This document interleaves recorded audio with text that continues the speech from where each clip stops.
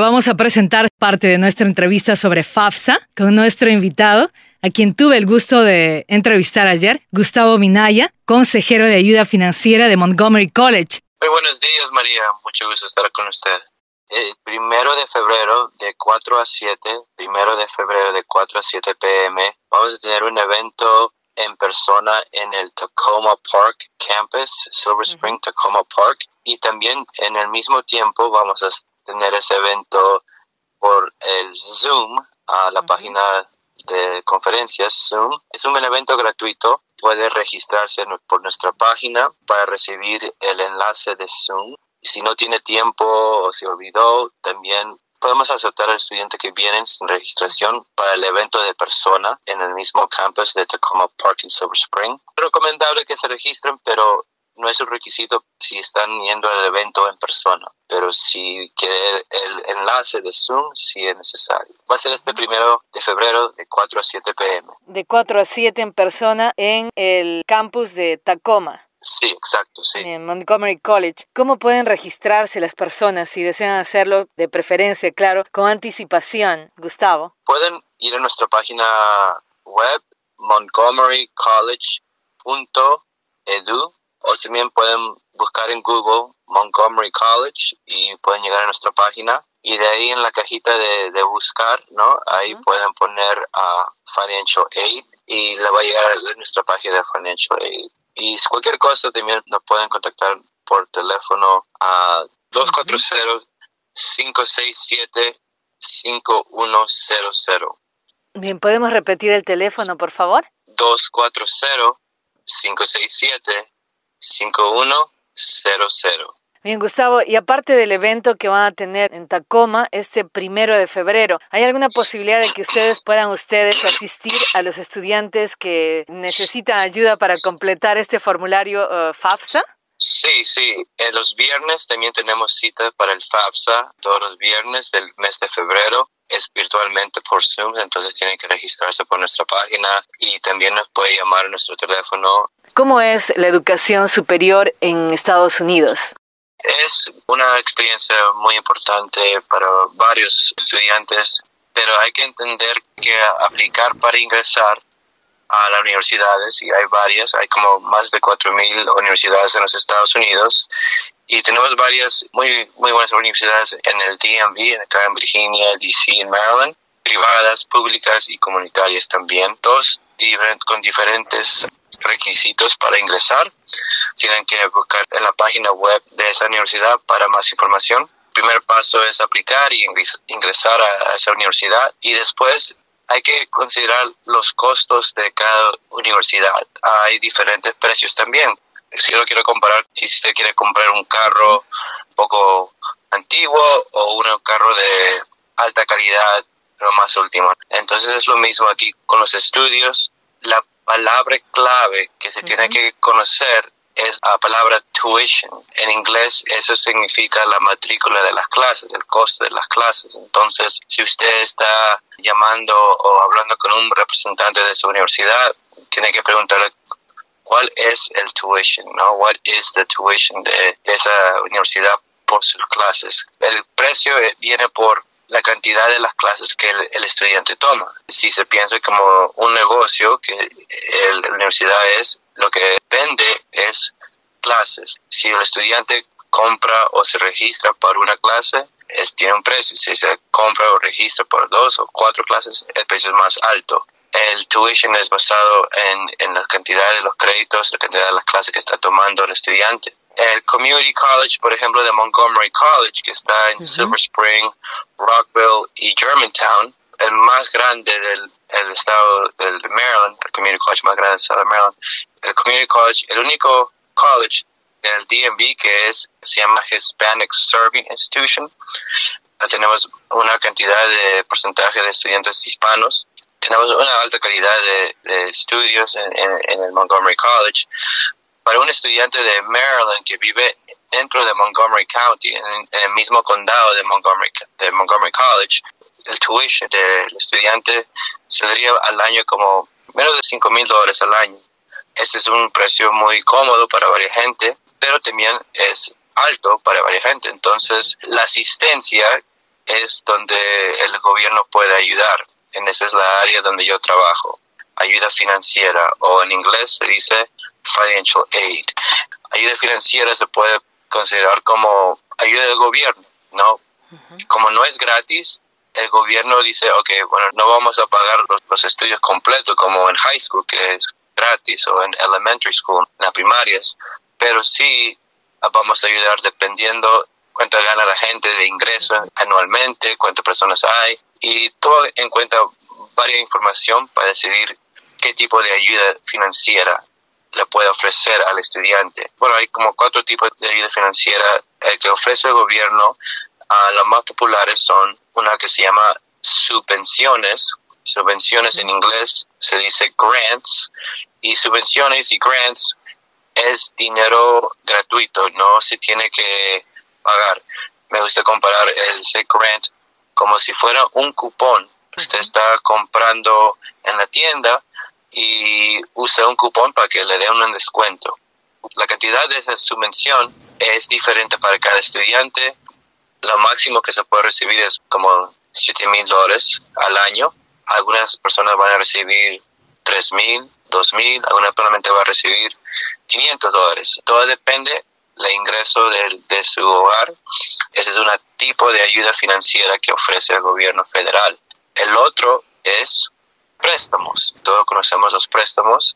Se tiene que pagar con interés después de terminar los estudios o durante que está estudiando. Ahí tienen 2 tipos de préstamos. Uno que el interés se paga después de terminar los estudios, y el otro es que se tiene que pagar los intereses mientras están tomando los cursos. Esas son las gran ayudas que ofrece el gobierno federal. Hay que llenar la aplicación, hay que llenar la solicitud de ayuda financiera para que el gobierno puede investigar su información. En este momento acaba de salir en enero la nueva solicitud a los jóvenes que se van a graduar de high school mayo 24 o junio 24. Ahora es el tiempo que ellos tienen que aplicar para esa solicitud. La aplicación se llama FAFSA, FAFSA.gov. Es la página. El estudiante tiene que llenar esa solicitud. Si es dependiente de sus padres o madres, entonces tiene que también incluir la información de ellos, y de ahí seguir el proceso con su universidad si es que le pide más información. Gustavo, ¿este formulario es necesario tanto para solicitar una subvención como para un préstamo también? Exacto, esta es una aplicación general que toma información. Lo que uno ponga en esa aplicación, el gobierno va a decidir, esta persona cualifica para una subvención o no cualifica para una subvención, o si le vamos a considerar por un préstamo y la cantidad. Ahora, el gobierno le ofrece las subvenciones y los préstamos, y el estudiante va a tener que decidir si quiere aceptar el préstamo, porque ofrecer no es decir, eso es lo que vamos a usar. El estudiante más adelante va a tener que decidir si va a aceptar o no aceptar. Entonces, el primer paso es la aplicación, que es del gobierno federal, y después más adelante se tiene que terminar, porque hay que verificar eso con la información que puso con cada college o universidad que el estudiante ha sido ingresado. Nos dijo que hay 2 tipos de préstamo, uno que se comienza a pagar mientras uno está estudiando y otro que se comienza a pagar al finalizar los estudios. ¿Está correcto? Sí.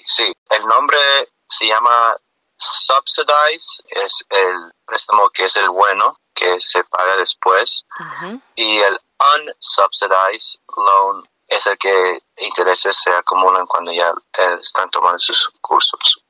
¿Esos intereses se acumulan desde que uno está tomando ya los cursos? ¿Es el préstamo que ya se tiene que comenzar a pagar incluso desde que uno está estudiando? Sí, se tiene que pagar o se tiene que, se puede esperar, pero los intereses van a estar acumulando. El gobierno, porque los préstamos tienen muchos detalles, tiene una clase virtualmente que el estudiante por ley tiene que tomar antes de que pueda recibir esos préstamos. Para entender todos los detalles, le dan como una clase virtualmente para saber todos los detalles de ese préstamo. Y también no le quiero asustar que esto es solamente si el estudiante y los padres deciden aceptar. si no deciden aceptar, si no quieren tomar el préstamo, no es necesario. Obviamente el estudiante tendría que ver si sus subvenciones o otro dinero es suficiente para pagar los estudios, pero es una opción que el estudiante puede aceptar o no los préstamos. Hay préstamos cuyos intereses realmente se van acumulando y a veces suelen ser impagables. Gustavo. Sí, por eso que el cliente, como estaba diciendo, si estamos tomando el ejemplo de los negocios, el estudiante tiene que decidir al principio a preguntarle esas preguntas.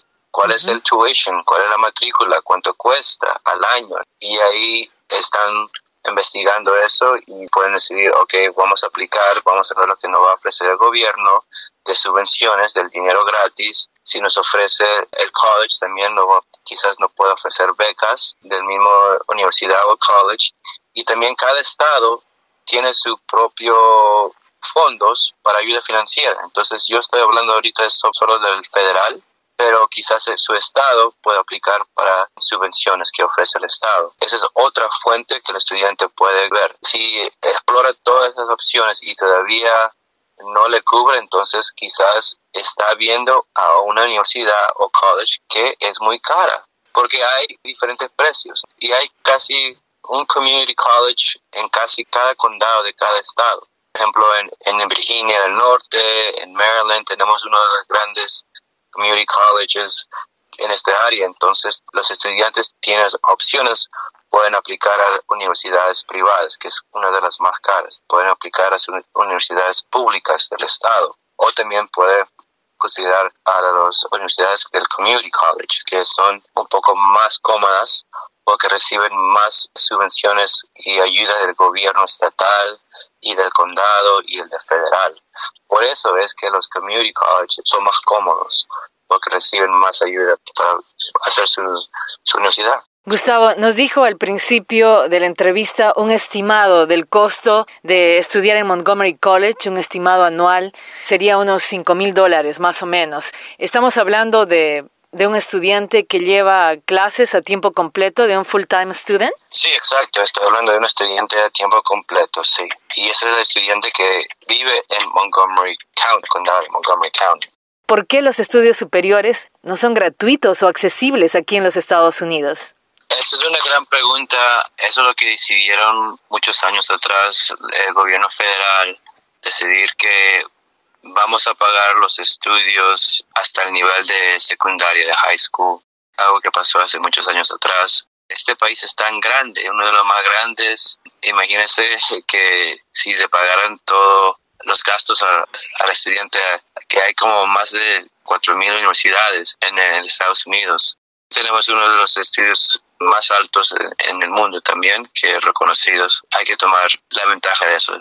¿Hay alguna fecha límite para poder llenar el formulario FAFSA para solicitar tanto la subvención o también los préstamos universitarios? La fecha límite depende de en qué estado vive. Por ejemplo, en el estado de Maryland, este año tienen dos fechas, una de prioridad y la fecha límite, la última. La de prioridad es el 1 de marzo de 2024.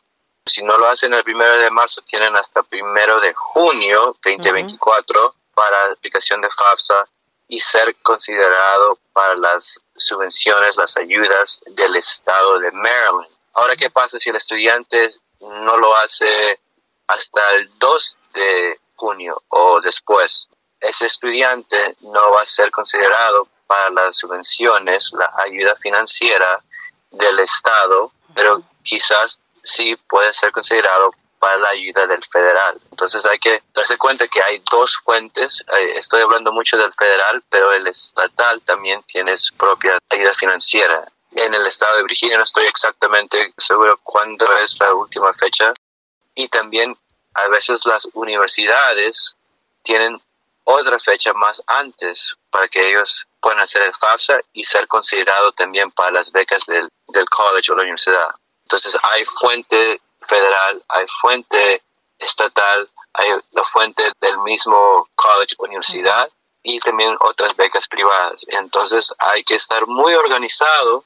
Estamos hablando de varias fechas Recomiendo a los estudiantes, a los padres, que escriban a la universidad la fecha límite de esto, mi estatal, fecha límite es esto, mi contraseña, mi usuario es esto. Apliqué, sí, no apliqué, esto es lo que me falta. Uno se puede confundir. Es recomendable que hable con la oficina de ayuda financiera en su universidad o college que quiera asistir. Para poder ingresar a Montgomery College, ¿cuál es la fecha? ¿Esta fecha coincide tal vez con el formulario FAFSA? En la mayoría de los community college el estudiante puede aplicar una semana casi antes de que las clases comiencen, pero obviamente no queremos eso porque están con menos oportunidades de becas, menos oportunidades de clases disponibles. Eso le llamamos rolling admission, entonces el ingreso que está como la puerta abierta casi. Si el estudiante se ha graduado de su high school, puede seguir al siguiente paso, que es el community college o la universidad. Nuestra fecha de prioridad para ayuda financiera en Montgomery College es el 1 de marzo. Si lo hacen lo más antes posible, le damos el chance para que puedan recibir lo más alto de ayuda financiera de nuestros propios fondos de Montgomery College. También le va a ayudar con el estatal, también le va a ayudar con el federal. Febrero es un mes corto, creo, este año. Estamos en este tiempo tratando de ayudar, por eso que le estamos dando muchas gracias al sol, siempre con la comunidad, siempre ofreciendo esta importante información. Pero sí, tiene que actuar ahora para que tenga sus chances para recibir la mayor ayuda financiera. Al completar el formulario FAFSA, ya se debe saber cuál es el college o la universidad a la cual se va a asistir. En la aplicación de FAFSA se puede poner hasta 20 universidades. Cada otoño los estudiantes comienzan a llenar aplicaciones, enviar sus aplicaciones por solicitud para ingresar a las universidades. Y después, como en este tiempo, en invierno, primavera, es el tiempo que las universidades están mandando las decisiones. Si vas a ingresar o te vamos a poner en espera o te vamos a rechazar. Como se tiene que llenar la aplicación lo más antes posible, quizás la universidad todavía no ha mandado la decisión. Entonces, se puede poner varias universidades en el formulario y las que le ofrecen ingreso, si el estudiante escoge esa universidad que le ofreció ingreso, entonces ahí va a comenzar siguiendo el proceso de esa universidad. Por ahora se puede poner varias universidades porque en este momento quizás no saben si han ingresado a ese college. En este caso, por ejemplo, para quienes van a Montgomery College, pueden poner el nombre de Montgomery College, incluir en el formulario, aunque el proceso mismo en Montgomery College no haya comenzado. Vamos a comenzar el proceso de FAFSA con el estudiante quizás en febrero, lo más antes posible, porque el formulario salió el 1 de enero. Entonces, este mes de febrero vamos a comenzar a mandar como correos electrónicos notificando al estudiante, ok, hemos recibido su FAFSA, por favor, accese a su portal de estudiantil para que pueda terminar el resto del proceso del documento que hay que entregar.